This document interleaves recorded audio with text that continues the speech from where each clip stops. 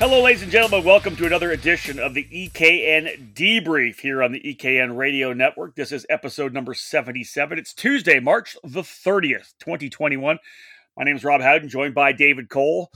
In this particular debrief podcast, part of our EKN Trackside Live coverage, we'll be diving into the race report from the 2021 SuperKarts USA Pro Tour Winter Nationals, the event this past weekend, the opening round of the Pro Tour at NOLA Motorsports in Avondale, Louisiana.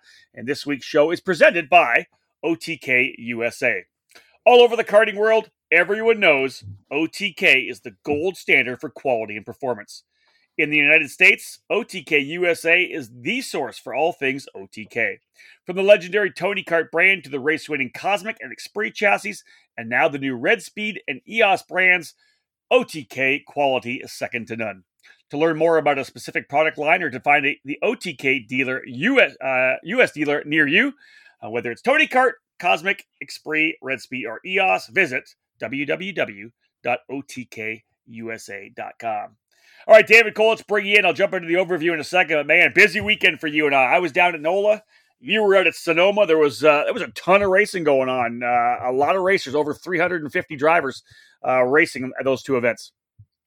Yes, that is the key element, I think, of the dual weekend that we just accomplished is the fact that numbers are strong within the United States. Obviously, because with the COVID-19 restrictions on Canada, it's kind of hard to judge the numbers up there because one, it's not warm enough, and two, they can't come down to the United States and not have to follow the guidelines set out by the Canadian government. So.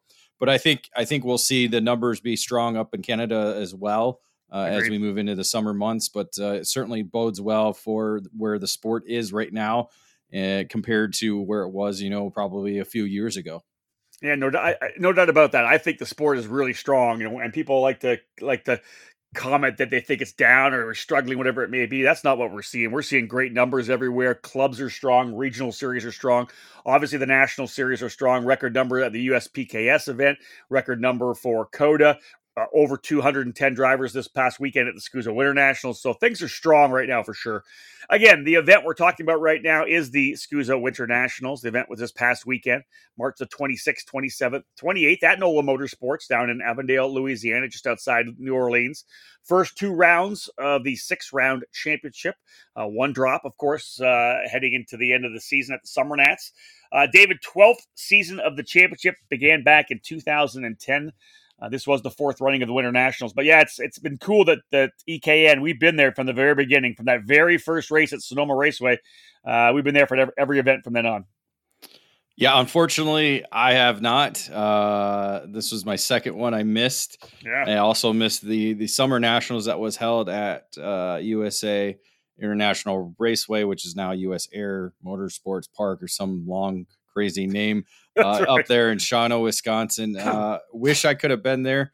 Unfortunately, the one weekend we did have two events going on, but to make that get into that 12th season, obviously after the chaotic year that was 2020, and move forward with kind of what we saw in 2019 and what was supposed to be scheduled for the 2020 season with our Winter Nationals, Spring Nationals, and then Summer Nationals, all at three pristine and solid destination racetracks that people want to go to and want to race at. So good way to start off the year, going back to NOLA, kind of getting that do-over from last year and getting the season started on with two rounds of racing.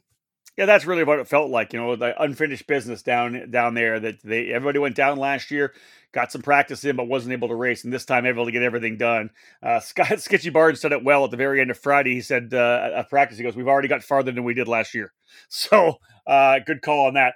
Weather actually, David, better than we expected. Looking at the forecast coming into the event, I was trying to plan for potentially having tarps over top of us out in the outdoor Cooper Tire Broadcast Center. As you know, we're outside there at that track because it looked like it was going to rain on Saturday and Sunday. Well, it was warm and humid on both Friday and Saturday, but we had a consistent breeze. No rain at all on Saturday. It was a clean day. And the only rain that actually came on Sunday was kind of right at the very end of the pre-finals. And then that kind of trickled over into the mains, where two of the main events were actually in the wet. Micro ran in the wet, and so did KA100 Junior, although as we talk about when we get into the race report, a couple drivers did go to dries. That was that transition race for sure. Otherwise, great weather. Well, I wonder if you can call it like a 3-season porch, the Team Cooper Tire 3-season porch. Because you were inside a building. It was, you kind of were at a table, so it was the Team Cooper Tire table, and then it became like a 3-season porch with the easy up and the walls. Is that a Michigan term? What is 3-season porch? Oh yeah, come on. Well, you can't do it in the wintertime. Well, I've just never heard that term. So it's basically like a deck that has walls, but the walls have windows with screens, so you can enjoy the summertime. Not get bugs all around you. Enjoy the spring, summer, and fall out in your 3-season porch. 3-season porch. I love it. All right, let's look at the numbers. Last year, when everybody went down to the Supernats, the number is actually not quite up to the 200. That's kind of that number we always look at. This particular year, we had a couple of walk-ups at the end, ended up with 211 entries for this year's Super Nationals. And looking through by the numbers, some interesting stuff. Number one, solid. Micro Swift, David, and we've seen a lot of micro drivers in all the different programs. We've got a good core group of micros, more than double the micro numbers this year. 24 drivers in total in micro this past weekend at the Winter Nats. Mini Swift fell down from 35 to 23, so it went down 12. But we had, you expect drivers moving to junior, but I think a lot of drivers, X30 junior rather, I think some of them moving over to the KA100 junior instead. Because, David, the KA100 junior category had 14 at last year's Winter Nats at NOLA, 30 this time. Both KA100 junior and senior, 30 drivers, 30 entries for both those categories. They were strong. That's something we've been kind of watching as the introduction of the KA100 junior classes came about, was the transition from cadet to juniors and drivers doing the KA100 rather than doing the X30 engine package. So that's kind of where we're seeing the growth, and it gives drivers a couple years to get used to racing the full size karts, get used to racing at the junior level, and before possibly making the move over to X30 junior. But you still have those that are doing both. So that's also the one kind of factor with KA and X30. Drivers are able to do both in both junior and senior levels. Yeah, and that's one of the other classes that dropped off as well. X30 Junior last year had 40 drivers entered for the Winter Nats. This year, just the 27, but still strong 27, as you said. Senior category actually up 3. We almost got to the 40 karts in X30 Senior, ended up with 39. And then looking at Masters, it was pretty much the same as last year. We ended up with 10 drivers in X30 Master. And the shifters, really the same as it was last year, even with the effort SCUSA made with their program to have a big purse. You buy an engine. If you had an engine, you got free entries. If you entered all the races, you got free engine. We ended up with 16 drivers in Pro Shifter and 12 in Master Shifter. So, David, a combined class of 28, which looked good on track for shifters. And I think there would definitely have been more. I think you would have gotten over the 30 mark had this not been on the same weekend. I agree. Challenge of the Americas finale, talking to drivers that were at that race in the shifter category. Some of them were kind of disappointed in the fact that it was scheduled on the same weekend and did not allow them the opportunity to do both, because in all honesty, they probably would have had it been, maybe say second weekend of April or something, to where it worked out to where they were able to do both. I think it would have brought a lot more opportunity for those that were focused on that winter program to be able to come out to the Winter Nationals and help boost both the Pro Shifter numbers and the Masters numbers. Yeah, I agree 100%. And David, I actually said that a couple times to people trackside. I said, had there not been this conflict, I think we would have had 20 drivers in Pro, probably 15 or more in Masters. It would have been a lot bigger. But nonetheless, it was the cream of the crop to a certain extent. First, second, and third in the EKN driver rankings, all there. And we'll talk later on, but that's kind of how they ran throughout the weekend with Myers, AJ Myers, Jake French, and Danny Formel. So the big guns were definitely out there to go after the cash. But all total, 211 entries, well over double digits over top of that 200 mark we always talk about for a major national event, that big high water mark. SCUSA has been up in the 230s, 240s, 250s before, but with the lower numbers we're seeing in those shifter categories right there, you get another 30 shifters, 15 in each class, and all of a sudden you're at 240 again. So that's kind of the breakdown, the by the numbers, folks. time to go to our first break here on the EKN Debrief. We're talking about the SuperKarts USA Winter Nationals, the opening round of the Pro Tour down in New Orleans, Louisiana. We'll go to this break. When we come back, we'll jump into the Paddock Pass. Leading Edge Motorsports is the industry answer to winning in karting.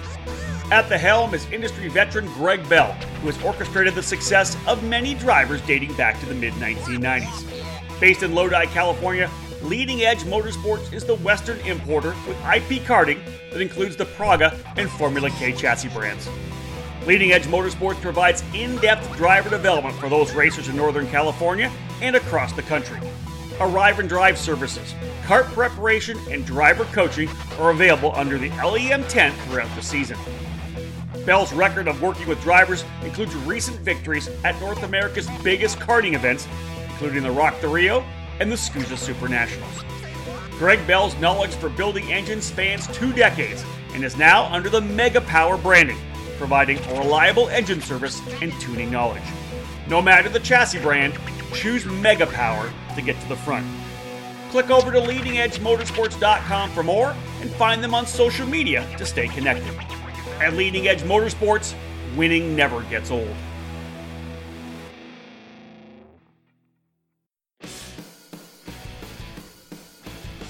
Feel like you're racing alongside the many legends that have called CRG home. With direct factory support, the CRG Nordam operation is the North American distributor for all CRG products related to karting and is based just outside Houston, Texas. The complete racing chassis line, including the famous Road Rebel shifter kart, is available through CRG Nordam. The growing FS4 Briggs & Stratton Focus chassis is expanding worldwide, including right here in North America. Many tracks, indoor and outdoor, have made the switch to the Centurion rental kart line through CRG. New for the 2020 season is the Mini Hero for cadet racing, homologated for FIA competitions around the world. Head over to kartcrg.com or find them on all social media networks.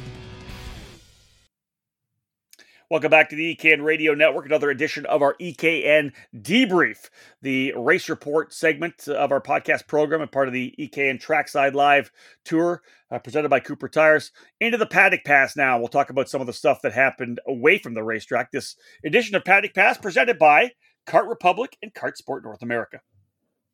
The Kart Republic is here, and it just keeps on winning. Kart Sport North America is the country's importer and distributor for the Kart Republic chassis, and as a leader in American karting, they're focused on providing stability for the sport and quality products and service for the community. The Kart Republic senior and junior chassis are on fire, and so is the mini kart, which has won in SCUSA, USPKS, and WKA competition. For more information, contact Kart Sport North America, where they offer top quality products, winning brands, and professional driver development services. All right, David, we talked about it a bit in the by the numbers. Shifter drivers that I talked to pretty pumped about the larger purse. And I think one of the really cool things that really didn't get talked about a ton, but the purse that came out, right? The $5,000 each day, or was it five? Yeah, 5 each day, right? Whatever. The purse that came out for this deal. I thought it was, yeah. Was it 4? I thought it was 4. I'm getting my I'm trying to remember. I'll look it up. 25. Here. Yeah, it's 4. It's 4,000. 25. Yeah, 2,500, 1,000, and 500 each day. Each day. Each round. Yep. You had to have 15 entries for that to go. They only had 12 entries in Master Shifter, and SCUSA said, "You know what? You guys have come." They stepped up and they said they were going to pay it out anyways. And I thought that was a good call. SCUSA's trying to build this shifter kart program. And, they got a bunch of guys to dive in and do this deal. Yeah, they didn't get to 15, but I think paying it out, even though it's going to come out of the pocket and it's going to be a loss leader, I think that was a good call. Yeah, I'm looking at the release. I did not know. I was not aware of the minimum number of competitors that was needed for that prize package. That's what I was told. That's something new to me. So, but anyway, yes, that certainly helped, kind of bring the big guns in both categories. Obviously I think we'll see a little bit more as the year goes on in the Masters division as well too. I think guys are certainly taking notice of that. They weren't quite ready for it. I think, some of it might've been hit a little bit too late for them to be able to prepare for a solid attempt at it for the Winter Nationals. So I think I think we'll see more Masters drivers probably, if not more, at least newer and different drivers show up for spring nationals and the summer nationals. Yeah, I hope to see that as well. As I had mentioned before, talking to people throughout the paddock, people just said it was good to be back at NOLA Motorsports Park, taking care of that unfinished business from last year. But a lot of stuff I got as well, David. The track, I guess, is become extremely rough. And as you know, you've been to NOLA. To be able to run that fast lap there, you're pounding the curbs quite a bit. So not only is the surface itself pretty rough and bumpy, you're hammering those curbs. Pretty tough on drivers and pretty tough on equipment as well. I heard from a couple of drivers and teams saying that they were kind of hanging on, David, at the end of the shifter cart mains, almost falling out of the seat a little bit. And more than one person told me that they'd be happy if we didn't go back to that track again. The facility, the track itself had degraded enough. Yeah, they'd be more than happy to go somewhere else. Or a possible different layout. I mean, let's be honest. The layout that they run, it's kind of a mixture of different layouts that were within the circuit.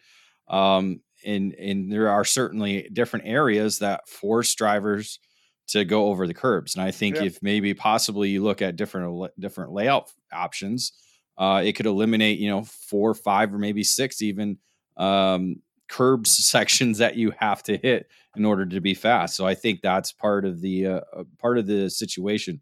Because if you go back to when we were there for 2013 World Rotax Grand Finals, that section in the northern part of the racetrack where they are like slamming curb after curb after curb after curb was not used. There was a section where, and I'm sure there's a Danny Formal photo of him going over the curb, but I don't think that one was as hard. It was more of that remember that Grand Junction, that jump. Oh my goodness. Yeah. So it was more of that where you were jumping. You weren't slamming the curb in order to get more grip out of the cart. It was more just to cut the racetrack. And exactly. as we've seen with the NOLA circuit, they made large curbs to make it flatter to kind of do that. So maybe we do a shorter course there rather than the paddock space is perfect. We love that. Maybe we just do a shorter course instead. That's an opportunity. Yeah, for sure. Superkarts USA also adding a Cup 3, actually, new podium trophies. Because of bringing Pro 2 and Pro 1 together, they're actually going, and they've added a top rookie in the Pro Shifter class. So it'll be a driver who has not run that Pro category. So all brand new drivers of the series, and those coming up from Pro 2, eligible for the top rookie award each day. Also for the Supermaster categories, obviously we don't have the X30 or Master Shifter. It was G2 last year or X30 Supermaster. So they do have a specific trophy for the top drivers, 45 years of age and older for both of those classes, Dave. So that was I think a cool addition. Yeah, that was something that I think we suggested a while back to kind of lower the number of categories offered and to kind of recognize those drivers, yes, that might not be racing for the top spot overall, but within a class within a class. And that's kind of the cool thing about racing is you have the ability to do that. We see it in professional racing all the time, and I don't think we use it enough in karting. Let's just say that. Agreed. Last but not least, in the this Paddock Pass sections, we talk about more stuff that kind of happened away from the racetrack. One of the things we've seen in the last couple of months is Superkarts USA and the new relationship they have with a Mexican program, SCUSA Mexico. And they had delegates from SCUSA Mexico were on hand all weekend, kind of watching the inner workings of a Superkarts USA Pro Tour event. They were up in the tower, watching race control. Good opportunity for them, obviously, to see what SCUSA does so they can kind of implement some of the procedures and processes down in their program. I thought it was cool to see those guys there. Yeah, it looks like SCUSA's going kind of all in with the Mexican program that they are helping and assisting with. And I know they had a number of their officials down there. I believe it was last month, working with their opening event of the year. So going hand in hand. They get to see what they're doing, and they can come up here and see kind of how things are done stateside, and so kind of just helping each other to not only grow the organization, but help each other grow within how operations are done. Indeed, exactly that. All right, folks, another quick break in the action. When we get back, we'll dive into the race report. We're going to talk about X30 Senior and X30 Junior after this quick break. In karting, it's important to be supported by the right people. With over 40 years of experience in the sport, Trinity Karting Group has everything you need to make your program successful. We do it all, and we do it right.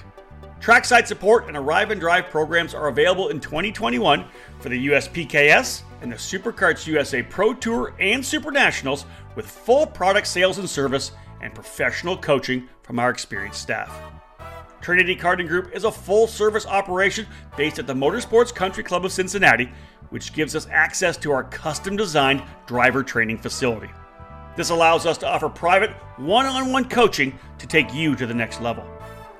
Trinity Karting Group is also your Midwest home for Tony Kart and IAME, and we're your source for MG and Iveco tires in the region. Tony Kart quality cannot be beat, so call us today to put you in a new chassis for your next event. From arrive and drive and coaching programs to the parts you need, let Trinity Karting Group provide you with customer service and a racing experience second to none. Trinity Karting Group has a long history in the sport, a winning pedigree, and we're dedicated to driver development. We take pride in our professional approach and our positive attitude. Let us build a custom race program for you. Give us a call at 513-421-4463 or check us out online at trinitykartinggroup.com.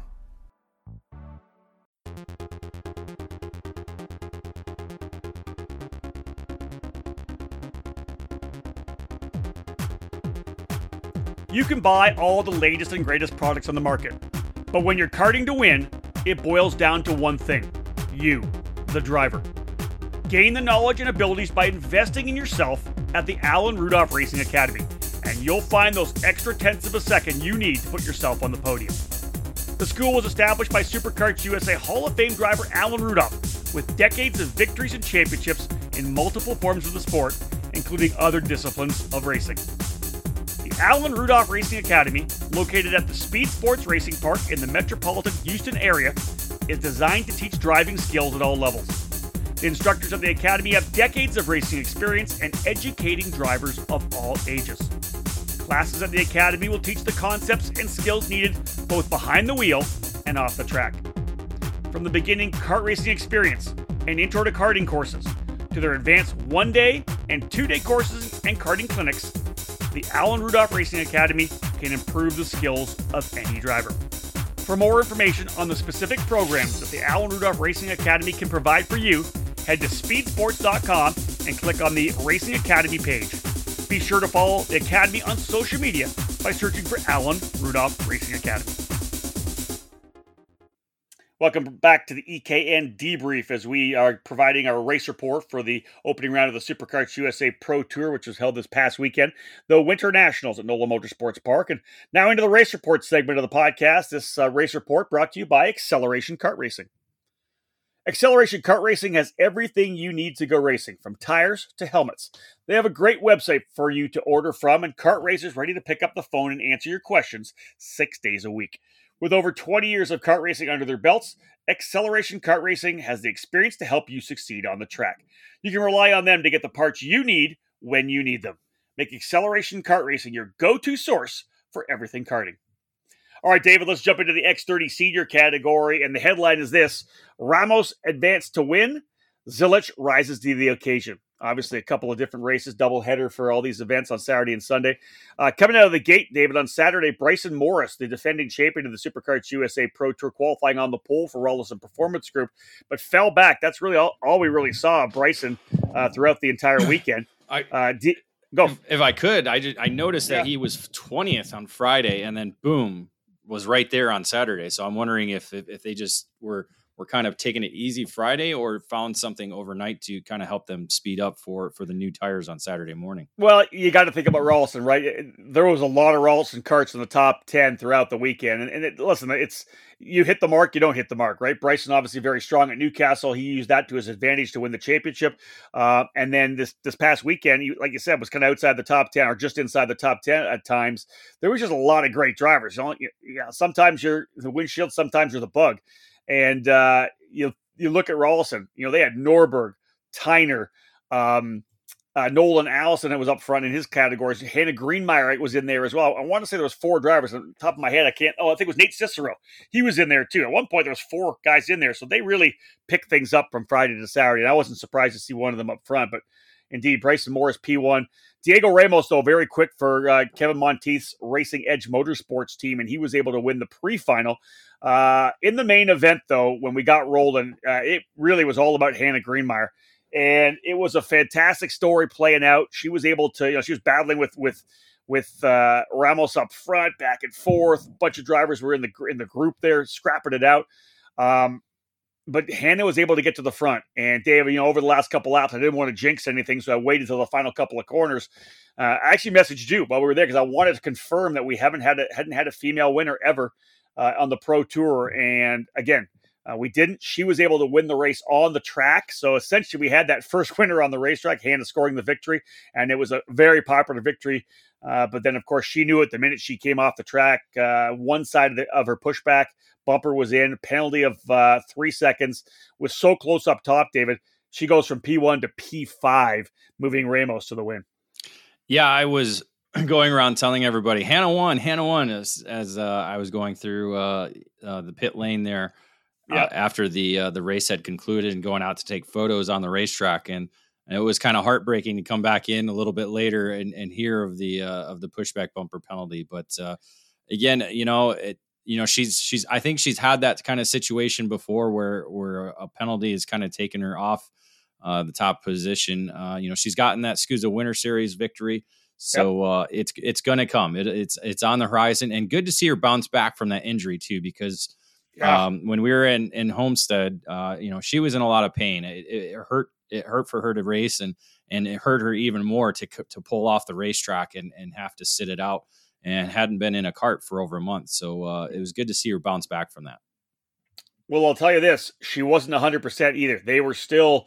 She was still nursing her ribs, and they're actually going to look at. I think they're going to talk to another doctor to potentially help her out a little bit because, she tried to get maybe more of a custom made rib protector for her because she was still struggling throughout the week. And nonetheless, able to get that on track victory, dropped down to 5th. That put Ramos up into the lead and the win. Ryan Norberg came home in the 2nd spot. Brandon Tyner in 3rd. As I said, the Rawlson Performance Group drivers were great. It seemed like Norberg and Tyner were locked together kind of all weekend. Jake Drew for Ryan Perry Motorsports coming over. He ended up finishing P4, and as I said, Hannah Greenmeyer 5th. David, the hard charger, my God. An issue. So Connor Zilich, strong run in the pre-final, but was a 16th of an inch too wide. And every time you come across it, they're bringing that width checker out, and they couldn't get it down over the rear wheels. He goes to the tail of the field, 39th up to 6th for Connor Zilich. We were watching it come through the field, but the battle was so great up front. But what a drive for Connor to come from so deep in the field like that. Yeah, it's interesting to see how the width was kind of a common thing throughout the weekend from what I kept seeing on results. So I don't know if it maybe is it because the carts are hitting the curb so hard that it's stretching out the hubs on the axles or what? Because most people are not setting it that tight, and a 16th of an inch is not very much. So just that little bit kind of hurts, but amazing drive for him. Yeah, nonetheless, a tremendous drive. He came back on Sunday, though, and I kind of made up for it. Qualified on the pole, won the final. This is, of course, last race of the day, last race of the weekend. Won the pre-final as well. David, the main event was like everything you would want out of an X30 senior race, man. I on the top, I was standing up the whole time. The crazy thing was there was so many drivers up front in the lead group. Now, the driver I was watching coming from the back was Ryan Norberg.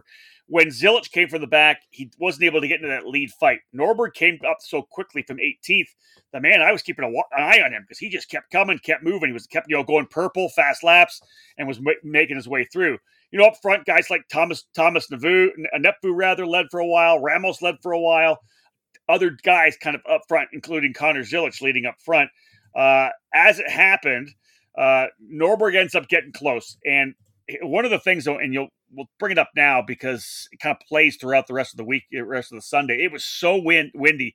The wind had turned, and was right in the drivers' faces as they were going up the back straightaway. So the headwind they were going into, David, the draft was ridiculous. I started calling it turbo because at one point in one of the races, I think it was Christian Miles had this massive lead. He probably had almost maybe a full second lead. They came out of turn 2, the chicane, and had 3 guys. They literally just reeled him in and drove right past him. That's how big the draft was. It was unbelievable.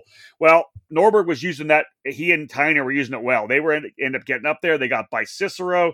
Leaders started battling though. They were going 2-3 wide, scrapping it out. That allowed Norberg to get back in. So end up getting a 4-driver pack near the end. And Zilich got into the lead on the last lap. Norberg was third. He was behind Ramos, and he made a move in turn 12 and 13. That's that little chicane in the middle of the racetrack before you come to the sweeping 14, 15 that leads back to 17. And when all this kind of stuff happened, Norberg make this pass. It brought everybody else tight. What happened was the big pass stopped everybody, checked them up, and Zilich was able to pull away. It was just that I don't think the pass was the right place because you lose so much in that particular corner that Zilich was able to run away and get the win. It was an impressive win nonetheless, but I think had it been played just a little bit different, we might have had more of a battle. Yeah, but sometimes you have to take advantage at certain moments, and I think Norberg was like, you know what, second's better than fourth, or and just went for it. We've talked about it before. He's very calculated and doesn't like to take risks, but here I think he went for that risk. He went for it and almost made it stick. Unfortunately, it didn't pan out in his favor. And here's the period on the end of the sentence. So Zilich has got this good lead coming out of the final corner. I talked about the draft already. They came out, and he had a bigger lead, I think, than Miles at that point. But I'm like, I said, if these guys line up, they're going to get the big run down. We could still have a battle. At that point, and we've seen this, David, their minds went from winning to finishing second. Who's going to finish second? Because instead of pushing Norberg up, Ramos moved out to try to pass him, and then Nepvu went to pass him. They were 3 wide coming down to turn number 3.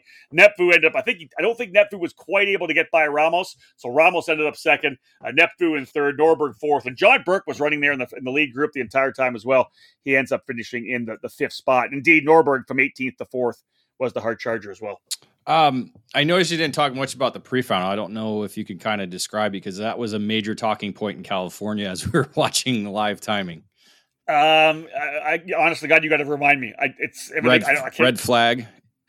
That's right. Let's bring the pre-final up. Yeah, I'll bring. Okay, yeah, we got to talk about it because that's all I heard throughout the past. Hey, did you hear about the pre-final? Well, in my mind, it was not the right call. So essentially, what happens? They get started, they get rolling. Right, we're at the first lap. You could see how dark it was getting. Rain started coming on essentially the first lap. So I want to say the top 3 guys went off the racetrack over in turn number 9. I can't, where I'm sitting, I can't really see turn 9 very well. That's coming back over to 10. It's behind the tower for us where we sit. So I couldn't, but I want to say that the Ramos went off. I think Nepvu went off. They ended up coming back around, and it's raining.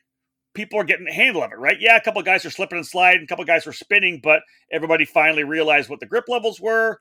John Burke moved to the lead at this point, and they're just, it's raining, and it wasn't a downpour, but it was raining, and they're on slicks. But the drivers were all getting a handle on it. We get 2 laps into it, and all of a sudden we go full course yellow. And again, there's really no reason to do that, right? So we go full course yellow. They do that for 4 laps, and then I think we got to 6th lap. No, we only got to 4 laps because we didn't get to the halfway point, so they wouldn't have been able to call it. So we go red. And they went red on it, and essentially what happened was they said we'll push the reset button, we'll put it after, we'll go to the lunch break right now. The track will dry up a little bit, we'll figure it out because we knew the rain wasn't going to last very long, and we ended up rerunning the pre-final before the main events on a wet track. You and I both know that when you go down to the racetrack, unless it's torrential rain and it's super dangerous, you let them run. Right? Because the bottom line is all the drivers kind of figured it out. They were super slow in the corners and they were sliding around. If it's wet like that and you're on slicks, slow down. So that was the call. That was not the right call in my mind. If it's micro, you throw a red. If it's X30 senior, you don't. Yeah. This is the headline category. Yeah. And the corner you mentioned it's paint. They're going over the paint rather than the concrete, the pavement. And that's that, as we all know, wet paint on a racetrack is not the most. Yeah, stay off the paint. Stay off the paint. It's the most grippy. It's the least grippiest part of the racetrack. But again, like I said, everybody had figured it out by the second lap. We should have just they should have just went to the end of the race and called and finished it. That's. Thanks for reminding me. That's good. I forgot about that. well, I kept telling everybody in California. I said that's a Marshall Martin rule. We've been through it. Exactly. Rotax has done it. USPKS did it last year with the X30 Masters race at Newcastle.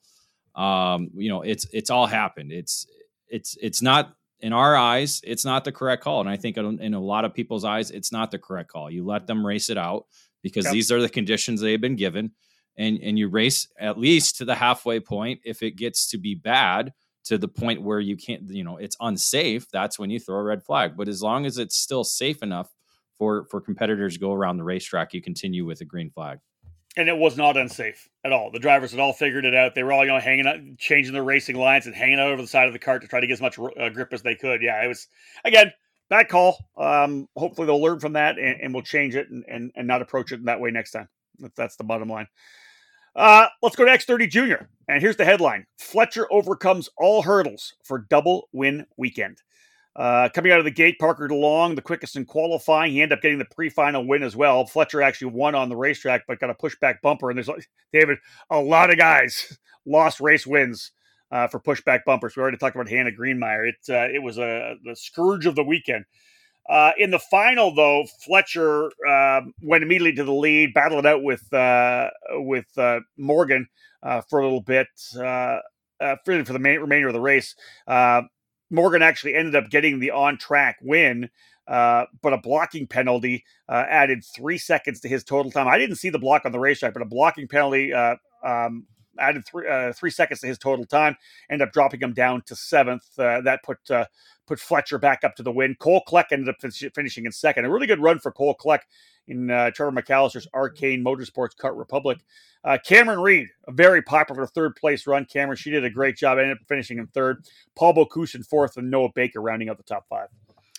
Yeah, Cameron Reed, I believe, is a local driver. Louisiana. So she's from Louisiana. She was pretty pumped. Oh, I bet. Yeah, I think this is her first ever SCUSA podium as far as I can recall. So it's always good to do it at the home track. And as you said, Cole Kleck with a good performance. He's been stepping up. We saw that at the Winter Series and now has been able to get his first, I think, Pro Tour podium as well too.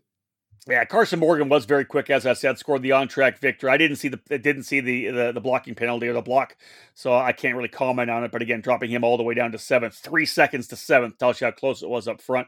Christian Miles, the hard charger, started at the tail of the field. I can't remember why. Started 25th.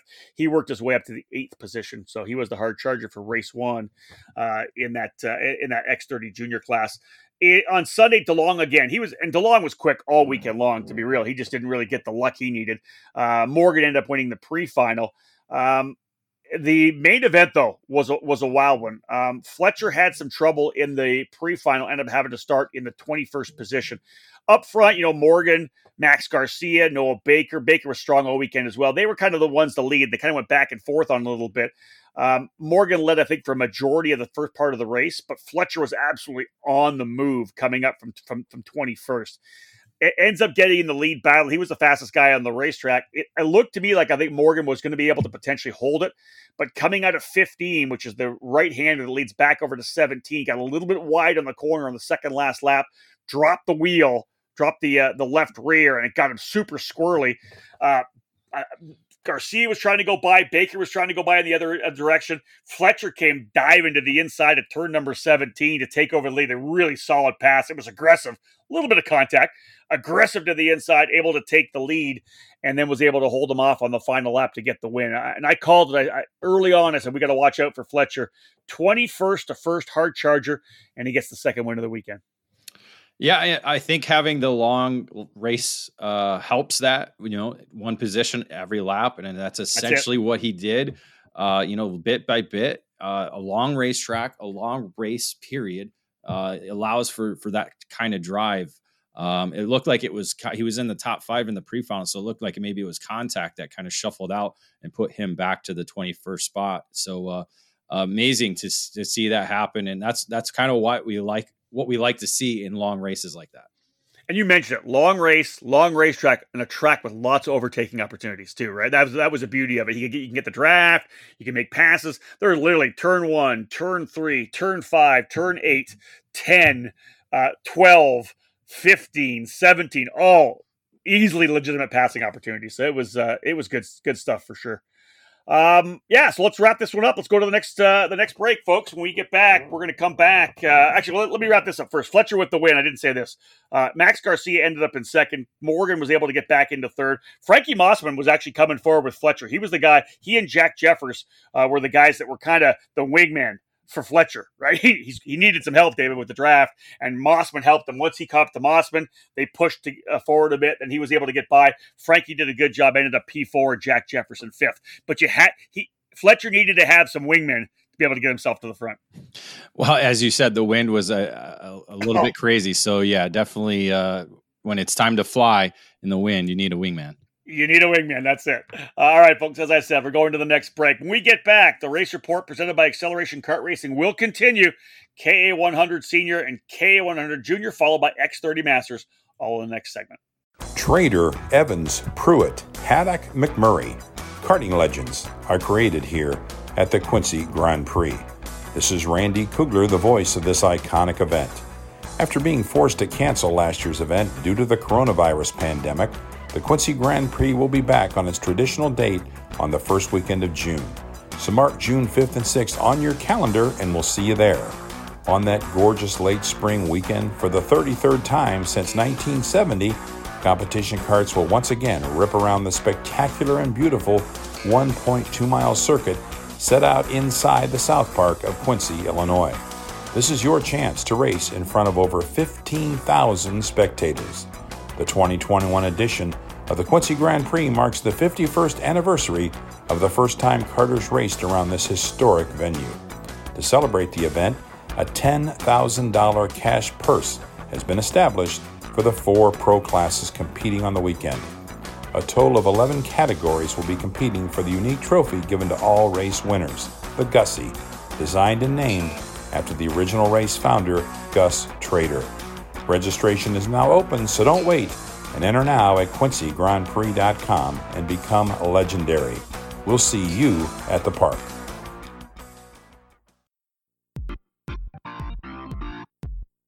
It all started in 1994 when former successful kart driver Albino Parolin decided to move his passion for karting from the track to his small workshop. That's when Parolin was born.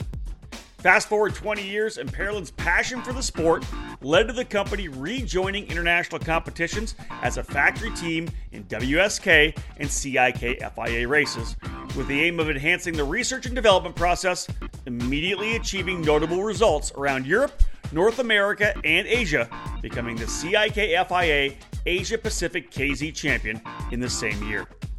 Parolin USA is North America's source for Parolin products, and we run a factory team at all of the major Superkarts USA and Rock Cup USA events.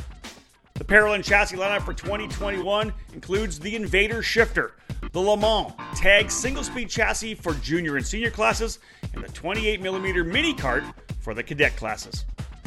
Parolin has been winning races all over the world, and it's on top of the podium in the USA as well, with drivers like Kai Sorensen, Mateus Orjuela, and Alessandro De Tullio. Get on the chassis that's winning. Drive a Parolin. For more information, head to ParolinUSA.com. Welcome back to the EKN Radio Network, another edition of the EKN Debrief Podcast. We're talking about the Superkarts USA Winter Nationals, the opening round of the Pro Tour. Rob Howden with David Cole. Of course, I'm doing the heavy lifting on this one. I was trackside at New Orleans when we cut our recording for the Challenge of the Americas from that weekend, the finale out in Sonoma. David will do the run quarterback on that one. David, in KA100 Senior, the headline is this: Morgan returns to track with impressive sweep. One of the things I didn't mention about Carson Morgan, and the same with his brother Cole Morgan, is they really haven't done out. I want to say I talked to his dad. I don't think they've driven at all for like the last 4 months. Just busy with work and everything they've been doing. They haven't had a chance to be in the seat. So to see them so good out of the gate, not surprising, right? They had a strong run. Cole Morgan. Yeah, I was going to say they did race the weekend before at the Texas Sprint Racing Series event, so that was kind of their warm up, the first warm up. Their first race of 2021 for sure. Crazy. Cole Morgan was really the guy all weekend long in the K100 senior class. He qualified on the pole on the red speed, able to win the pre-final as well. Had a really good battle early in the Saturday main event with Brandon Lemke on the Merlin, not surprising. But really he kind of took control on lap number 7, jumped out to a decent little advantage. And then Lemke was chased by Connor Ferris, who had a really strong weekend as well. So Lemke was able to hold Ferris off for the entire race. He ended up finishing second and third. Ethan Wolf was quick as well on the red speed. He finished in the 4th spot. And Leonardo Colavita on the Cosmic, rounding up the top 5. Hard charger Stephen Dial from the back of the pack, 28th up to 11th in the main event. On the new FA kart, the new Fernando Alonso kart built by Kart Republic. So a little new chassis, not new, but a rebranding of the FA kart back on track. On Sunday, Nolan Allison for Rollison Performance Group turning the fast lap of the race. Lemke turned things up in the pre-final, was able to take the win there. But here's the thing. The rain came during the pre-final for X30 Senior, as we said. Micro Swift running the full rain. We'll talk about that. It was KA Junior that was run in the transition class. That's what went from essentially wet to dry, right? We'll talk about that right after this. The track was dry, essentially. Almost all of the track was dry for the first dry final. I messaged with Brandon a bit yesterday. Their opening lap, Lemke goes to the lead from pole, looking good, rolling through 12 and 13, turns into 14, boom, straight off the racetrack. I thought he was going to hit the tires. Straight off, full speed. He almost drove all the way over to turn number 1. That's how far he went. I asked him, he said, I just went into that corner and there was some dampness off the line a bit. And he goes, I just literally dropped my left side tires on that wet and I was gone. Same thing happened to Connor Ferris and another driver as well. I can't remember the name of the other driver who it was, but Ferris went around, but not that far. He was able to come on back onto the racetrack, and I think he got back to 17th. But literally, Lemke almost drove all the way to New Orleans, so he was off the racetrack, and then he was done. That's for those who remember. That's the Mike Jones corner. Wow. Okay, I like that. Just a little pun in there. That's all. Got to go back in there. You got to go back in there. Yeah. Actually, Austin Osborne assumed the lead. He was able to get through. Obviously, saw what was happening in front of him. Pinched it down a little tighter. Jace Park, running for Trinity Karting Group, was able to get past first. Then Cole Morgan came by as well. Morgan then went by Jace Park and was able to pull away to claim his second win of the weekend. As I said, Morgan, Park 1-2, Austin Osborne in second, Leonardo Colavita in the 4th spot, and Adrian Cruz for Cruz Racing Development. They've started their own program. He's on the Xpree, and Adrian finished in the 5th position. Hard charger, though, Gia Cicero. She had a tremendous run. Got taken out while running in the top 5 over in turn number 7. Just got kind of shuffled off the racetrack and drilled on the side. Started 17th in the main, drove herself up to 7th. So a good run for Gia Cicero. Yeah, she seems to find that extra little bit on Sunday to have. She's typically fast, always has some trouble on Saturday, and then has the speed on Sunday. But certainly continues to improve on the RPG 10. We'll go to KA100 Junior, and I kind of mentioned it already, but here's the line. Baker sweeps in wet and dry conditions. Noah Baker was just an absolute beast in KA100 Junior all weekend. Seemed to be able to put the cart wherever he wanted, lead at will. Qualified on the pole position. Jeremy Fletcher actually took the win, but got a penalty in the pre-final. We get a lot of these penalties, as I said. Baker ends up inheriting the win in the pre-final. Loads of early lead changes in this one. Nobody wanted to sit in second, third, or fourth, David. It was hilarious. I was kind of laughing how much they were battling because guys just line up and pull away. Noah Baker, Carson Morgan, Jeremy Fletcher, Parker DeLong, all guys that led at a time, and they just draft by each other. Everybody loved a dive bomb in turn 17. That was fun to watch because it's such a great place. We're right there. They're passing right in front of us. Noah Baker led for the final 5 laps, and the guy that actually worked his way to the front to challenge him was Cole Kleck. And David, you talked about him already. We saw him at the Florida Winter Tour. He's going to run the entire Texas Sprint Racing Series and had a good run at the Winter Warm-Up the week before the Winter Nationals. Well, Baker, of course, into 17. That's essentially the left-hand hairpin that leads back to the start-finish line. Baker, ran the defensive line on the inside. Cole Kleck, the exact perfect over-under, but maybe not exact. 99% perfect because he just didn't quite get it done, but got to the inside of him. And I want to say Baker started celebrating it pretty early, thinking he had it. And Kleck got alongside him. The margin at the line was 27 thousandths of a second. Kleck almost nipped him in that over-under. I was going to say the photo by Ken Johnson at the finish line had them both celebrating because they both looked like they won. But certainly the victory went to Noah Baker by the timing and the actual photo evidence of the finish. So I think Cole was just happy. As you said, a 99% perfect over under. Exactly. Jake Walker was the hard charger in that one, started 28th and was able to work his way up to 11th. All right, so this is the transition race from the rain that happened midday. These guys, I wondered how many people were on dry. So would anybody roll the dice? And really only a handful of guys, a number of guys further back in the pack. The one that obviously put on the show was Jack Jeffers. Baker qualifies on pole on Sunday in the dry. Parker DeLong ends up winning the pre-final. As they roll out and get going in the wet, the dry, David, there was a dry line because literally between the end of the Micro Swift race and the start of KA100 Junior, that 5 minutes, it wouldn't be. I couldn't believe how quickly the track really dried. Now, granted, it was pretty windy, as I had said, but it looked like it was still pretty damp at the end of Micro. But man, by the time they got rolling, man, I'm like, this track's like totally dry. Not quite. In the areas, obviously, you had to it was very close. Even more for the KA100 seniors, obviously. But it looked like the dry line was starting to develop to a certain extent. But it was still good for the wets, right? And the guys knew where to go to find. They needed to find moisture for the tires. Baker and DeLong, they burned those tires down to nothing. The rains, but they ended up finishing 1-2. The call for the guys up front, David, as you know, they went with the wets, and that was the right call. Jeffers puts on the slicks, and I kept watching him. He just wasn't doing anything, right? Then the track started really coming in, and you could see his lap time. He was just going purple, boom, like a second every lap, down. And then maybe the last 7 or 8 laps, dude, he was flying. And again, he's the guy with the grip. Nobody else has got grip. He's 5 seconds faster than some people. Was able to get himself just slicing through the top 10 on the final lap, able to pass Danny Dzelski to go onto the podium. Good call for Jeffers, but he started. I don't know. I don't have it in front of me right now where he actually started 8th. Yeah, so he fell back to maybe drop through the field, right? But it was a cool roll of the dice, especially when you start 8th and you can probably race from there, right?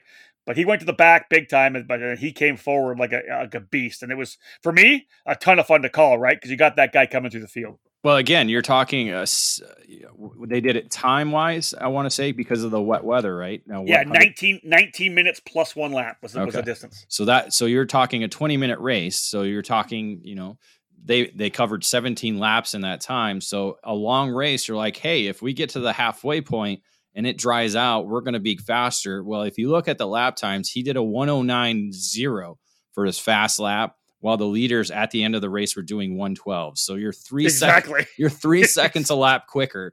Unfortunately, and he had too much of a gap to make up to be able to challenge the leaders. But all in all, it paid off because he did end up getting on the podium. So who would have known if he had wets on what would happen? But he'd still gained 5 positions. So it started 8th, fell back to 27th, and finished 3rd. That's it, right. A little bit of a storyline. And as I said, in those last 5 laps, it was a dry track. Well, just like it was for the guys in KA100. And that's why I saw the results again. Obviously, I don't have the time to listen to the live call. I said, "Did Jeffers cut the track? He was 2 seconds quicker than the leaders. What happened? I know. It was awesome. It was a ton of fun to watch and a great run for him. The hard charger was actually Colin Lloyd, started 31st and went up to 9th. And I believe he was on dry tires as well. Yeah. He wasn't able to get the run early. 109.7 was his quick lap. Is. So that certainly bodes well for him on the dry tires, because I think him and Jeffers, there's a minute 10 further down in the field of Cameron Steller. He might have been Steller was on it. Yep, for sure. So, and then Cameron had some trouble though. He went off a couple of times because it's, again, tough. Looks like drive. Cole Kleck was on dry tires as well, got up to 9th and then retired on the last lap. And again, look at this. We talked about it, right? To run those wets on our dries, the slick tires on a wet track is unbelievably tough, especially when you're trying to push forward. You know what you're trying to get done. It's a tough call for sure. So yeah, exactly that. So kudos to Jack Jeffers for putting on the show for sure. 10 drivers in our X30 Masters category. Here's the headline: Peterson and Ramalho split main event wins. I'll tell you this, out of the gate, I thought Danilo Ramalho was going to smoke everybody all weekend long, because he was 4/10 quicker, I think, in qualifying, something like that. Just literally smoked the field.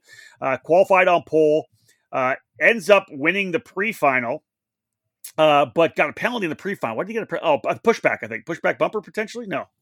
Oh, no, manipulating the start. Manipulation of the start, yes. Yeah, he rolls. I don't know why he would have did this. He rolled up into the staging lanes. It was, going fast and would slow down. Then would go fast a little bit, then would slow down, which everybody knows you have to hold your speed. So, yeah, so that drops him down to 6th.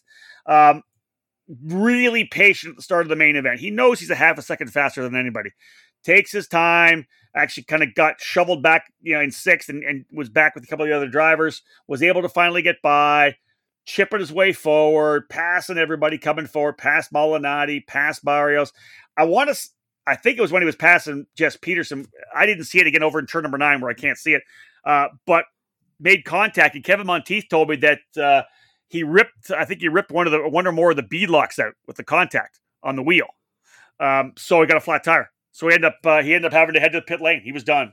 So that kind of handed things over to Jess Peterson. Jess had Mario Barrios for the Rollison Performance Group driver all over him. Peterson running with Phil Giebler Racing under the PSL karting tent on the Ricardo. Jess had the lead, and really, David just put in a really solid, consistent performance. His lap times were, within 1/10 of a second for the entire second half of the race. Barrios was pushing hard, but Peterson had that gap, held the gap, and didn't give it up. Was able to come home with the win. Very strong run for him. Barrios ended up finishing 2nd, and he's also over 45, so he got the Supermaster trophy as well, although he doesn't want it. He's one of those guys, like a Billy Cleveland probably, that wouldn't want the trophy, right? But he did. He was the Supermaster winner as well. Eric Molinari in the CKR only got one lap in qualifying after an issue, but ended up coming home to finish 3rd in the main event. Glauber Granero on the Tony Kart was 4th, and Manuel Gaia rounded out the top 5. Curtis Terry was actually the hard charger both races in Saturday and Sunday. Local driver starting in 10th up to 7th on Saturday. Started in 10th, moved to 6th on Sunday. Here's the thing. So we roll out on Sunday. Ramalho's so quick, right? This guy's just going to be able to press the reset button, get the redemption he needs, go get the wins. No, Jess Peterson qualifies on pole. Jess Peterson wins the pre-final. And then in the main event, Peterson led early. Molinari actually went to the lead on the CKR. He looked really good. He went to the lead for, I want to say, maybe a lap. But then coming out of turn number 7, hit the curb. And he said, I talked to him. He said, I hit that curb the same way every lap all weekend. Chain ended up falling off while he's leading, hitting that curb in turn number 7, going to turn 8. So that was it for Molinari. He drops out. Peterson takes over the lead and really led all the way to an on-track win. But a pushback bumper penalty dropped him back to 2nd behind Ramalho. And I'll tell you, Peterson was not happy at all. He was talking to everybody with the SCUSA shirt on, asking to look at his video to show why the pushback was activated. Yeah, I don't know if SCUSA has that in their rule book of looking at onboard videos. I know USPKS has done that in the past for only finals. I'm not sure what the rule is on that, but yeah, that's obviously, we've talked about it over and over again. That's the unfortunate downfall of the pushback bumper that we do have is it sometimes it goes without any warranted or penalty given contact that could have happened on track. Well, and then, listen, you know what? With the amount of people that lost race wins this past weekend, I would think that a vast majority of people in the paddock would love to have SCUSA have some type of opportunity for somebody who has won a race to be able to show video to show exactly when that pushback was activated. Somebody locked the brakes in front of them, were they avoiding an incident, whatever it may be. All right, folks, another break in the action. We come back. It's time to chat about what we got. Master Shifter, Pro Shifter, Mini Swift, Micro Swift. We will wrap up the race report segment of this edition of the Debrief after this break. Are you ready to make the jump from karting to race cars? Then check out the top-rated Allenberg Racing Schools at WeatherTech Raceway, Laguna Seca in Monterey, California. Led by former Formula One World Championship driver, Alan Berg. Whether you're starting a racing career, looking for a new adventure, honing your driving skills, or seeking an unforgettable experience driving the world-famous Corkscrew, our team of professional coaches and proven curriculum will provide you with everything you need to drive our race cars to the limit. Programs in 2021 include 1-day, 2-day, and 3-day schools. Successful graduates earn their certification to apply for a SCCA racing license. For schedules and more information, check out our website, allenbergracingschools.com, or call us at 888-722-3220. Custom group and corporate programs also available.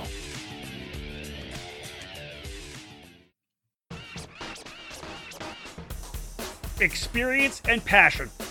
That's what led to the launch of AMAX Racing. Owner Charles Maxwell began AMAX Racing in 2015, expanding the operation in 2019 with a focus on driver development for racers of all age groups and backgrounds.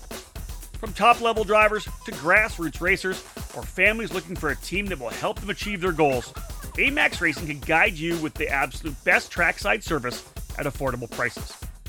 No matter the chassis, AMAX Racing welcomes you and has the experience to put you on the top of the podium. You can join the AMAX Racing family in 2021 at the Cup Karts North America, United States Pro Kart Series, and WK Manufacturers Cup Series, along with selected local events at Whiteland Raceway Park and Newcastle Motorsports Park. For more information, contact them at 317-437-5886 or find them on Facebook. AMAX Racing, all of your karting needs under 110. Welcome back to the EKN Radio Network and our EKN Debrief podcast of the SuperKarts USA Winter Nationals, the opening round of the Pro Tour held this past weekend, March 26th to 28th at NOLA Motorsports in Louisiana. Working through the race report here right now, Rob Howden alongside David Cole. The race report brought to you by Acceleration Kart Racing. David, let's go to Pro Shifter, and here's the headline: Myers dominant to open title defense. Great way to start the season off for the Pro Tour. Obviously won the championship last year at the Summer Nationals. Number one ranked driver at the end of 2020 by ekartingnews.com. Myers essentially dominated the weekend. Qualified on pole, won the pre-final. I want to say that I think Formal may have led for a time at the pre-final, but the bottom line is Myers really had things handled here. He scored the race win. He and French essentially got out quickly and finished first and second in the Saturday race. Formal was third and comfortably in third until he broke a shifter linkage. I want to say, I don't know that it actually broke or the rod end backed out or whatever happened. He ended up going off the racetrack, and that was it for Formal on Saturday. Michael Stevens, a PSL karting driver on the Burrell Art, took over third, but there's no way he was holding back Billy Musgrave. Billy on his factory kart started back in 16th, got the hard charger moving up to third. David, he pushed him so aggressively. He was all over, like obviously worked through the field first, but then was able to really get by late in the race, finally made the move by Stevens to get on the podium. It was a really, really strong run for Billy Musgrave. Yeah, a tough break for him on on being too wide in the pre-final. That was obviously something we were watching in California as well. Was the Pro Shifter category, and to see obviously the kind of the big four go up against each other with Myers, French, Musgrave, and Formal. Unfortunately, the issues for Mal took him out of the battle, but Musgrave, we've seen him drive like that before. Just last month at the Challenge of the Americas at his own home track at Cal-Speed, able to do that again this time in NOLA. With the Pro Shifter category there in SCUSA. So he's no stranger to driving forward from the back to the front. No, and continuing to work on that factory cart program, right? A chassis of his own design, welded up in California. It's a kind of a cool program that they're putting together there, really doing his own thing now. Billy's, of course, been one of the stars of the SuperKarts USA Pro Tour shifter categories from the very beginning. I had mentioned the top rookie of the race for the pro category, Jacob Yesnick, the factory cart driver, getting the top rookie in the round one on Saturday. Sunday, qualifying caught me off guard because, the guys were just over top of the 60-second mark for a majority of the day, like all the qualifying. And I want to say Myers got down into a pretty low 60. It might even have been a flat, like a 0.40 or something like that in qualifying on Saturday. I can't remember what the qualifying time was. But Sunday he rolls out and goes purple with a 59.7, not like a 59.95 or 59.75 or something like that was his fast lap. It just caught me off guard. Literally smoked the field. How he was almost a full second faster than all the field. He was just amazing in qualifying. Ended up winning the pre-final as well, and again got the whole shot, David, and was absolutely never challenged. Myers was on his game 100% on the Magic all weekend. Yeah, it's a good way to start out the year. Florida Winter Tour champion, and now leading the way again to defend his SKUSA crown. This time doing it at NOLA rather than all at Newcastle like they did last year. So that's it. Yep. He's got the momentum going in his direction with the Magic Cart combination with him and them, and it's certainly good. It looks like it's going to be tough to beat, and everybody's going to be doing their homework over the next few weeks.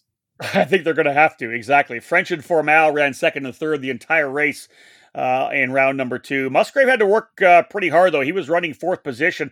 This time it was Michael Stevens, who he passed in race 1, was really putting the pressure on him, and never gave Musgrave even a lap off during the entire 19 minutes plus a lap. He ended up finishing in the 4th spot.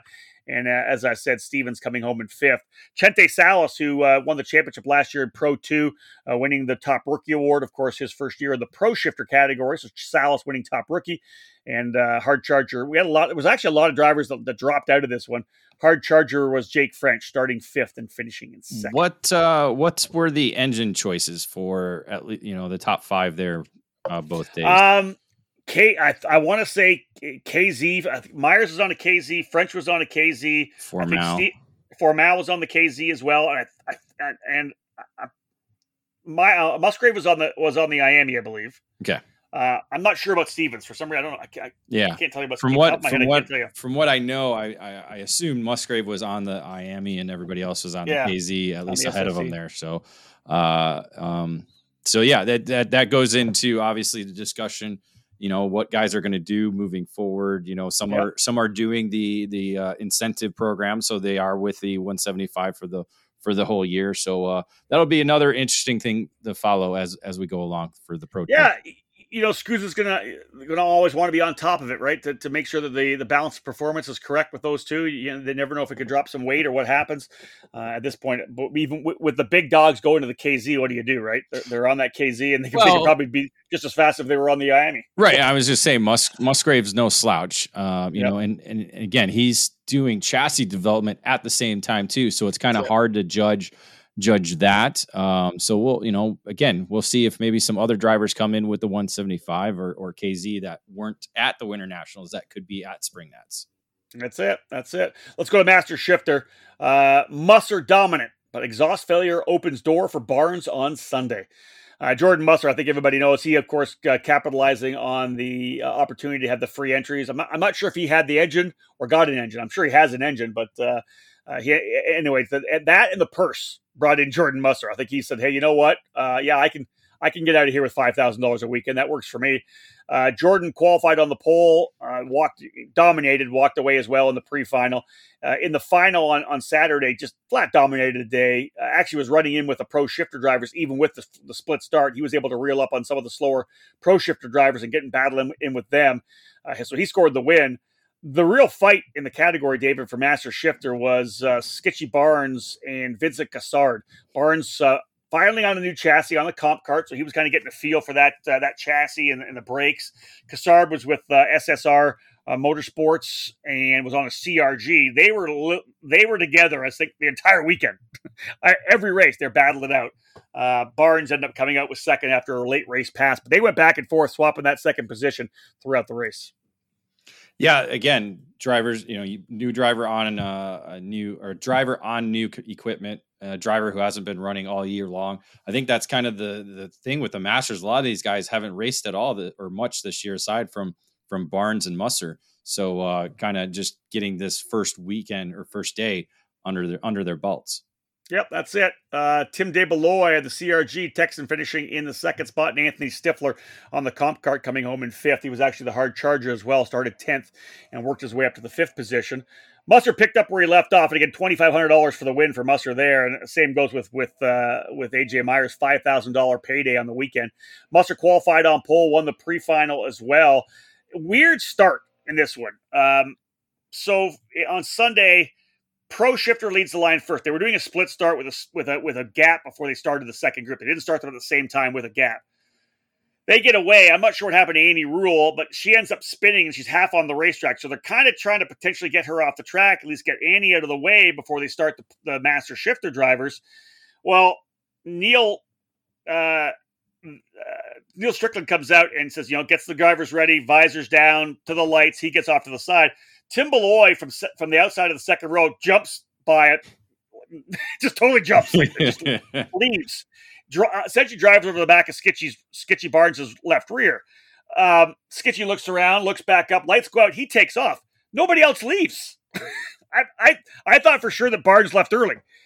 He leaves, like another second later, everybody else leaves. I don't know what, I think it was just, nobody knew what the hell was going on. So Barnes goes to the lead, Musser into second, Cassard third. Finally, everybody gets rolling. Obviously, just waiting for Musser to be able to reel in Barnes and go by, but he ends up cracking the exhaust right at the engine. Ends up breaking the exhaust. The exhaust retires early. Cassard able to catch back up to Barnes, but just can't wrestle the lead away from him. So Skitchy Barnes ends up getting the win. Cassard second.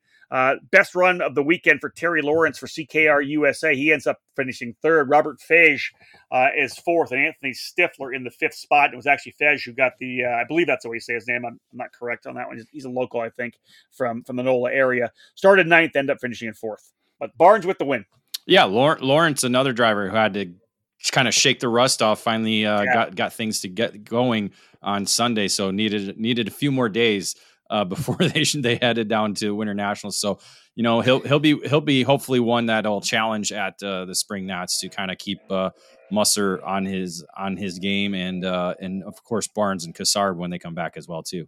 Yeah, they'll be back for sure. And I was talking to Terry about that. He goes, I haven't driven at all. I said, what have you been doing? He says, well, I'm kind of focused on my sprinkler business. I go, I get it. You got to take care of. We're Masters drivers. You got to take care of life, right? So, Terry. We know Terry's got the speed. And it's not warm in Idaho either. Come on now. No, that's true. That's very true. That's true. All right, let's go to the Mini Swift category, and the headline is Vidmontien doubles up. Interesting, Vidmontien does get the double wins, but we'll talk about it on Sunday, the way it kind of shook down. Tyler Roberts actually coming out of the gate with the pole position on the Parolin. That was about the best luck Tyler had for the rest of the weekend. He got shoveled off in the pre-final. He struggled throughout the rest of the weekend, but had the pace. Tyler, actually the son of Travis Roberts, who used to run in the SCUSA Promoto Tour back in the day on a DFM. Wow. Travis came up to me and said, hey, do you remember me? And I had to be honest. I said, no, I don't know who you are. Tell me who you are. And Travis Roberts, I'm like, wow, okay. Now I'm like, again, we're talking 15 years ago. Wait, longer. Probably longer. I have no idea who this guy. I have no idea who Travis Roberts is. He was part of the DFM. That was the chassis was chrome. And there was a bunch of guys out of like Colorado. I was going to say AJ Nowd and them were all on the DFM back in the day. So that's it. So wait. So I'm like, Travis, I remember you 100%. Now he told me who it was. I was able to put the face to, oh yeah. Well, it's his son that's running. And Tyler was super fast all weekend long, just didn't have the luck at all, man. I'm telling you, he had really good speed on the parallel. He ended up qualifying P1, as I said. Diego Ardiles on the Tony Kart won the pre-final. And in the main event, David, just stereotypical awesome mini Swift racing, right? Lead pack, passing here and there, drafting by each other. Ardiles, Enzo Vidmontien, Jack Iliff, Oliver Weldon all led laps in the race. I would have said Oscar Iliffe would have as well, but he had an issue in the pre-final. Ended up starting 21st, hard charger up to 6th because both Oscar and Jack unbelievably quick. In the end, Vid Montien was able to get through. He scores the victory. Ardiles is coming home in 2nd, Jack Iliffe in 3rd, Oliver Weldon 4th, and Ben Mayer capping up the top 5. Yeah, great to see the Pro Tour micro champion Iliffe get up and battle right away in his Pro Tour debut in the mini Swift category. But the rest of the top 5, those 4 names with Vid Montien, Ardiles, Weldon, and Mayer, those were the expected names that we thought we were going to see battle for the victory. So great to see them put on a good show. Yeah, indeed. And the Iliffes, I think they're having fun running together. I was talking to Dad, obviously, and he's like, they're having fun running together right now, but let's see what happens if one of them starts winning more than the other one. we'll see how they go. But yeah, they work together quite a bit. They were pretty fast together running nose to tail in a lot of the laps. So it'll be cool to see both of those guys get at it.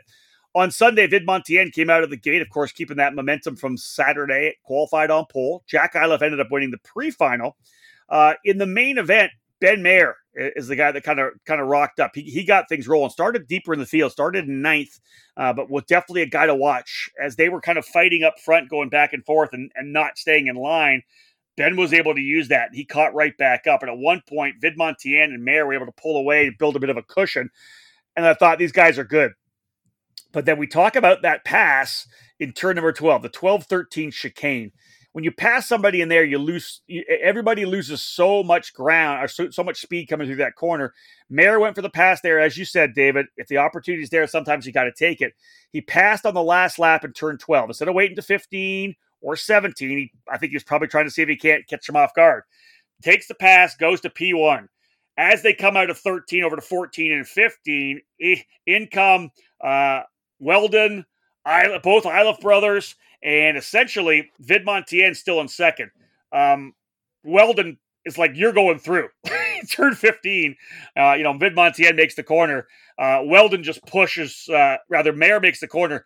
Weldon pushes Vid Montien all the way through. Then Weldon makes a big dive bomb move down to the inside of turn, not so much a dive bomb, a strong move to the inside of 17 to go for the race win. Ends up getting the victory. Just a tremendous final lap there and a strong run for Weldon, right? Making Vid Montien get by Mayer and then going by, sadly, on the list of guys that lost the win because of a pushback bumper, like Hanna Greenemeyer, like Jess Peterson. Weldon dropped all the way to 5th. Vid Montien back to the win. Pushback bumper grabs another guy.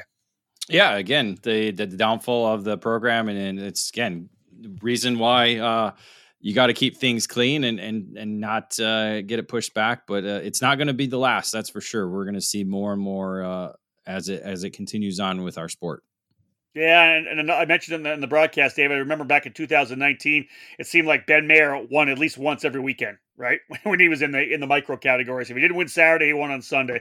Always a win. And he almost did it here as well. He almost got himself to the front in this main event. Just didn't happen in the final lap. But nonetheless, a really good run for Ben Mayer as well.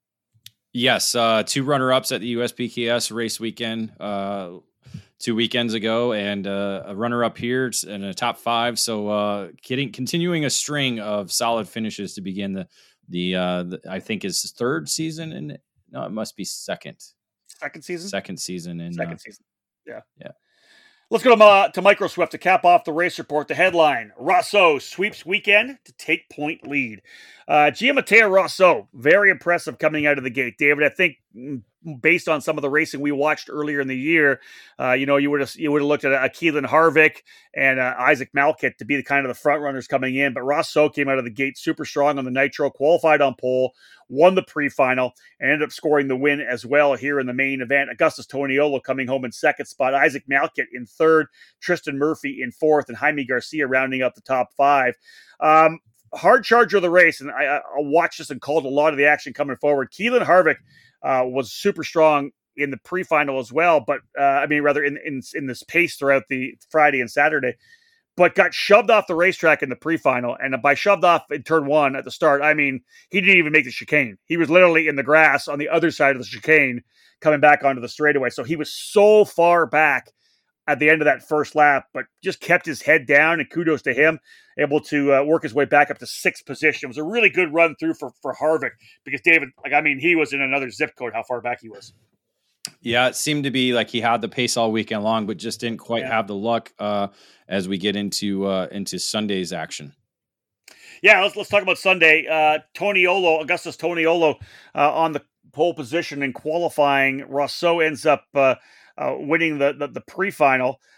In the main event, the wet weather main event, Rousseau pulled out the early lead. Now, the Harvick penalty. Pre-final. That was in the pre-final. That was in the pre-final. We should probably talk about that before we go to the main event. It was all over social media. It was definitely all over social media, that's for sure. So those of you who don't or aren't on social media didn't see this. Kevin Harvick, of course, not very happy. We were looking back. I know Delana, Keelan's mom, was probably FaceTiming with Kevin. They were trying to figure it out. Nick Tucker was in it. Essentially, what happened was Harvick was making a move for the lead. For the win in the pre-final. For the win in the pre-final. And essentially what happened was it was a bump and run, right? Kind of and I called it as a bump and run into 17, that little touch there, dove to the inside and got the job done and was able to get past. The race directors considered it essentially avoidable contact, right? Or I'm not sure what did they actually use, Dave? You've got the results open, right? I'm going to it right now. You always do. Because it was for me personally, looking at the video, it was racing. I didn't, but it's hard because it's only one view. Yes. If you see it from a different view. Yeah. His view wasn't the right view. The view that they posted in the video, not close. It turned 17. Because of the way they call it, they say incident responsibility. It's not an incident. Yeah. So that's why I hate how they're wording this, because if they say contact, that's different. But they're calling it an incident. And it's not an incident because nobody got sideways, nobody got spun. And no pushback bumper either. That's no pushback bumper again. So the contact wasn't hard enough that it actually activated his bumper, but it was again. This is essentially SCUSA saying what you can and cannot do. It's kind of a precedent-setting deal, but it is. So again, I called it as a bump and run. It's up to you. And, I talked to a couple of racers afterwards. Scott, I had dinner with Scott Barr and Skitchy, and he goes, last lap, last corner of a pre-final. That there's nothing wrong with that, right? And Scott, of course, runs the Bermuda Karting Club and has for many years, and he's a big player there. I called it. It was a bump. He just got into him just enough to, I can't remember who he was going by. Just moved him out. Rousseau moved him up the track a little bit, right, and then got underneath him. It was actually it was a good move. It's a very stock car move. Yeah, I was going to say it's the same thing you're going to see every lap at Bristol. Every lap at Bristol. That's exactly it. So again, Harvick gets the penalty. They were not happy with it at all. Dropped him down a couple of spots, right, for the start. Down to 7. Six. Was it? It was because it's a 5-second penalty. Is what 5-second penalty. So it dropped him down to 7th. To 7th. So again, micro in the wet. Right, it was the actual first main event of the day. It rained for the pre-final. It was a wet racetrack for sure. Right, it was after lunch and after the pre-final, so it was a wet track. So Rousseau did a tremendous job, and so did Keelan Harvick. Harvick came forward from 6th, but Rousseau was able to jump out in the lead. He really handled the wet well and had a pretty solid lead. By the time Harvick worked his way to 2nd, he just couldn't get into it and couldn't catch up to Rousseau. So Rousseau ends up winning his 2nd race of the weekend. Keelan Harvick coming home in 2nd. Isaac Malkit actually working from deeper in the field. I want to say 10th up into 3rd. 8th to 3rd. There you go. David's got the results in front of him. Ashton Woon ends up in the 4th spot, and Toniolo rounding out the top 5. Gage Bailey in the wet. The hard charger started back at 19th, worked his way up to 8th. Ashton Woon actually finished 3rd in the Micro Rock Championship out at Challenge of the Americas. And he wasn't even there. He wasn't even there. Scored enough points in the opening 2 rounds. So just a little note for him. So kind of worth it to go and finish in the top 5 there out in NOLA and get kind of that series started and be in the championship there. Finished 9th on Saturday, so has some work to do, but is still in the championship chase. Indeed, folks. Let's wrap things up. Final break in the action of this edition of the Debrief Podcast. When we get back, we'll wrap it up. We'll look at the Constructors' Championship, and we'll have a look at the EKN Trackside Live race calendar, let you know where EKN is going to be over the next couple of months. The World Karting Association is the only organization on the globe that can provide you with 3 forms of karting, all at one event. Our historic WKA Daytona Kart Week was completed just before the new year began, welcoming record numbers. If you missed out, or if you're excited for the same atmosphere and competition, then add the Charlotte Karting Challenge presented by Summit Racing Equipment to your 2021 racing schedule. All 3 of the national championship programs will be competing at the Charlotte Motor Speedway on April 15th and the 18th in Concord, North Carolina. The Vega Manufacturers Cup Series is hosting 3 straight days of racing inside the famed Charlotte Oval. Our Vega Road Racing Series will tackle the complete Roval portion of the facility, while the Maxxis Speedway Dirt Series will take to the dirt track at Charlotte in a special 2-day event. No matter your age, no matter the discipline, the WKA Charlotte Karting Challenge has a place for you to compete at America's home for racing. Learn more about all 3 programs at worldkarting.com. The World Karting Association, the foundation of motorsports.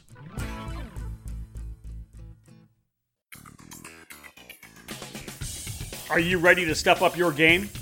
If so, joining the Rawlson Performance Group is the obvious choice to take your racing to the next level. Industry-leading driver development is provided by our staff of multi-time national champions, Super Nationals winners, and Team USA members. And at the same time, RPG continues to be a national-level powerhouse race team. Our goal is to help you raise your game and win races. We work with all age groups, and we're focused on developing cadet and junior drivers who are ready to take the next step in their racing program. Rawlson Performance Group has set a new standard with our in-house engine program, AVP Engines, headed by Alex Vincent. AVP has become the benchmark in both IAME and ROC competition. We also have the largest OTK inventory that follows our race team, providing trackside parts at all the major events in North America. RPG also offers multilingual support with French, Spanish, and Portuguese-speaking staff. If you want to fight for championships or want to improve your skills and your chances to win, the answer is to call RPG at 503-260-4514. The Rawlson Performance Group. We race to win.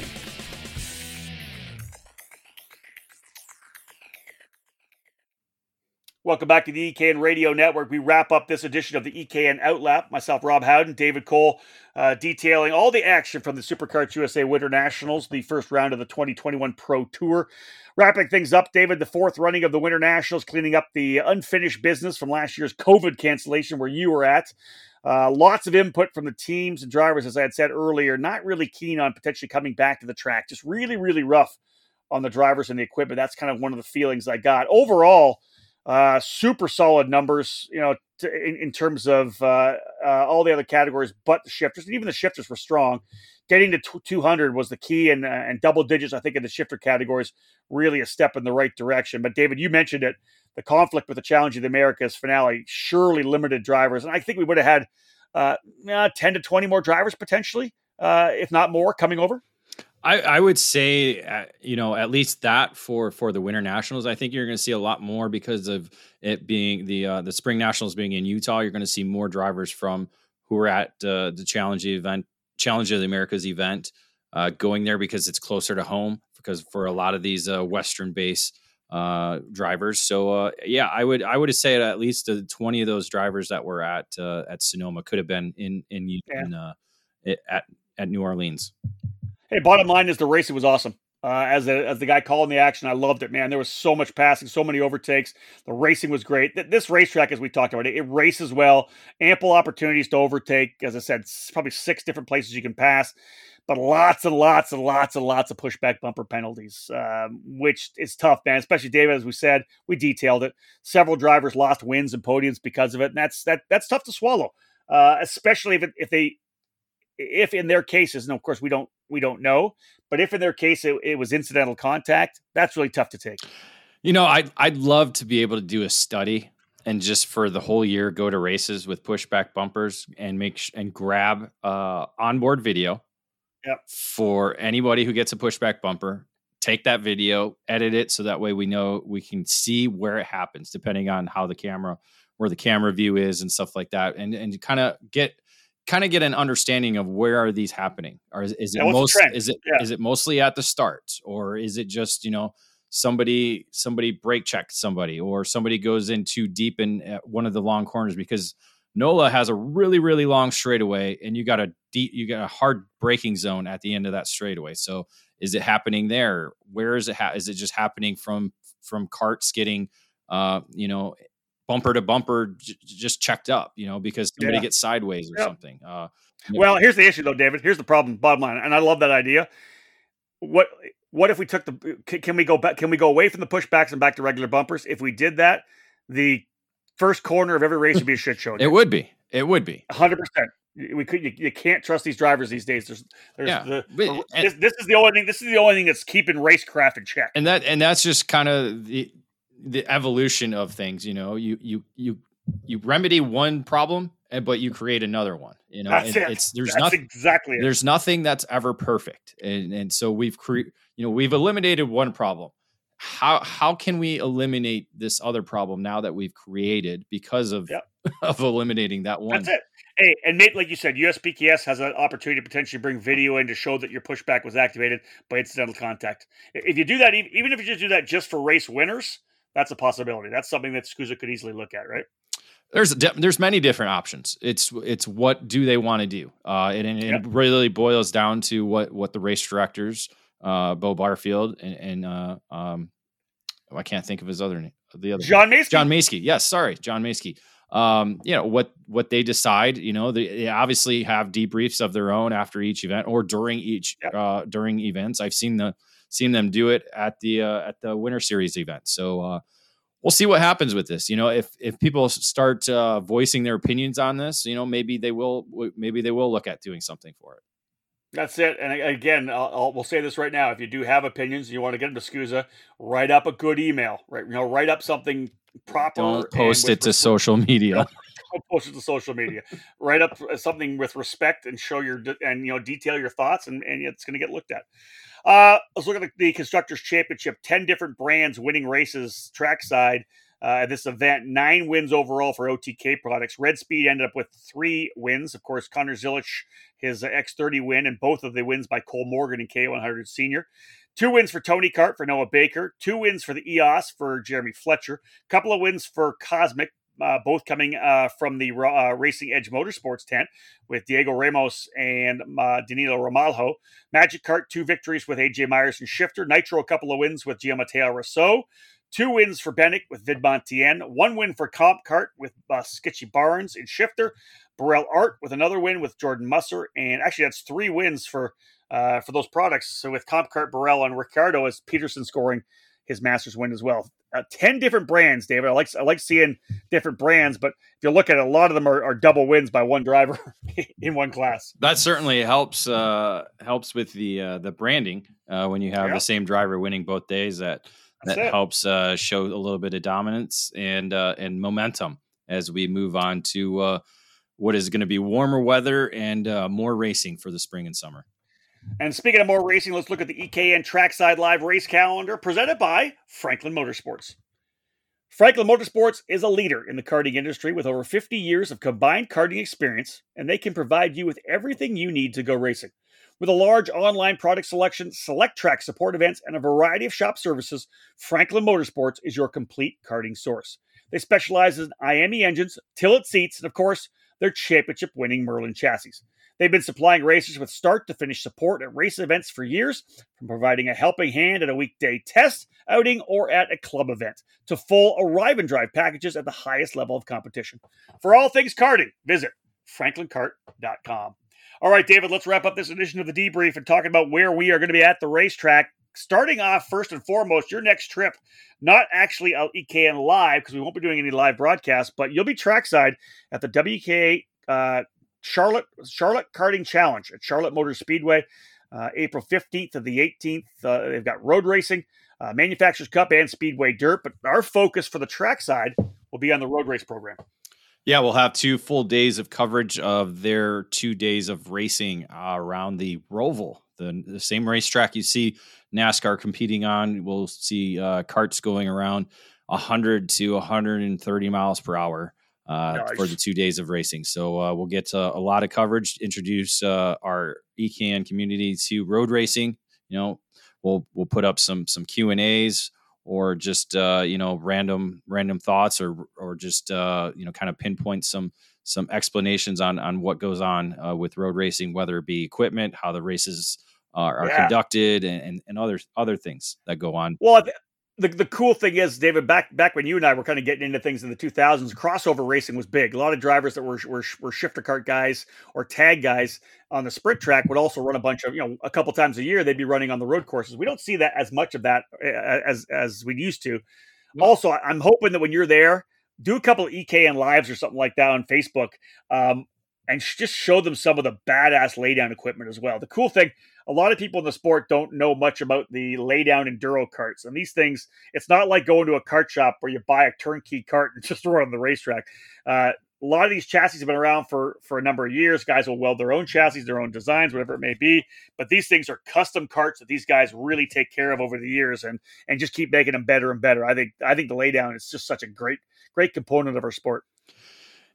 I forgot what I was just going to say. Crossover. Yeah, because you just went on and on. Sorry. I do that. I mean, really, crossover is nothing new. I mean, except, now more so it's focused on the actual kart itself. Because in the old days, back when Haddock was racing and Kyle Adkins and Mark Dismore, the original Mark Dismore and all those guys, they would road race. They would race laydowns, and then they would come race sprint tracks with their sprinters. And if they wanted, a lot of them, they actually did do some dirt oval racing as well too. So, but yeah, now more so, there's not a lot of people who have, unlike my dad, where they have 5, 6, 7, 8 carts in their garage at one time. Yeah. So there's not a lot of people who do that. So yes, the crossover is a little bit more important now with especially shifters, tags. Now the 206 craze has moved into road racing. So we'll be, there'll be a lot of, there's a lot of 206 racers in the Carolinas, so I'm sure there'll be a bunch of them on the road racing side of things. So yeah, we'll cover all that. We'll stop into Man Cup, see how the 3 days of racing are going over there, and then hopefully get over the dirt track for the first time. We did not get there in 2019, so hopefully we'll get over there just to kind of see how it really looks with carts going around that big oval. That's the WKA Charlotte Karting Challenge at Charlotte Motor Speedway, April 15th to the 18th. A couple weeks later, David's back at it with the USPKS guys, United States Pro Kart Series, the Heartland Grand Prix on April 30th to May the 2nd. David, you're heading back to Newcastle, Indiana for the first time in 2021. Back home again in Newcastle. That's Indiana. That's it, right? So you'll be there for that one. That'll be an EKN Trackside Live program. And then fast forward up to the middle of May the 21st to the 23rd. David and I will be back together trackside at the Utah Motorsports Campus in Grantsville, Utah. The SuperKarts USA Pro Tour continuing. Again, the Spring Nationals doubleheader going back to Utah. That should be an exciting weekend and be back to the Pro Tour for me. Really jealous that you were there this weekend without me. Yeah, I hear you. Utah Motorsports Campus it's a great facility. Again, massive paddock, so paddock space is not going to be an issue all weekend long. And again, it's a very similar racetrack designed by the same person, an Alan Wilson designed racetrack. So we'll get to see this one. I think not as bad on the drivers with the curbs. There's not a lot of corners where they're hitting the curbs hard here. So a little bit more of a rhythm racetrack, a little bit of elevation, not much, but just enough to kind of tweak, a little bit of gearing setups and that. So, it is dusty, so that's the one battle that competitors will have all weekend long is the long racetrack, tough competition, and hopefully the dust will stay down. So, folks, those are the races we're coming up to here with the EKN Trackside Live Tour presented by Cooper Tires. That wraps things up. We're done here for this edition of the Debrief. We wrapped up the SuperKarts USA Pro Tour Winter Nationals, the opening round of the Pro Tour at NOLA Motorsports this past weekend, March the 26th to 28th. Tremendous racing for sure. Not surprising, man. The cream of the crop in Miami racing for sure. And it was tremendous to be down there. Just a little bit of rain on Sunday. Otherwise, we were able to get through unscathed. Thank you so much for joining us here, folks, on the EKN Radio Network. On behalf of David Cole, my name's Rob Howden. Bye for now.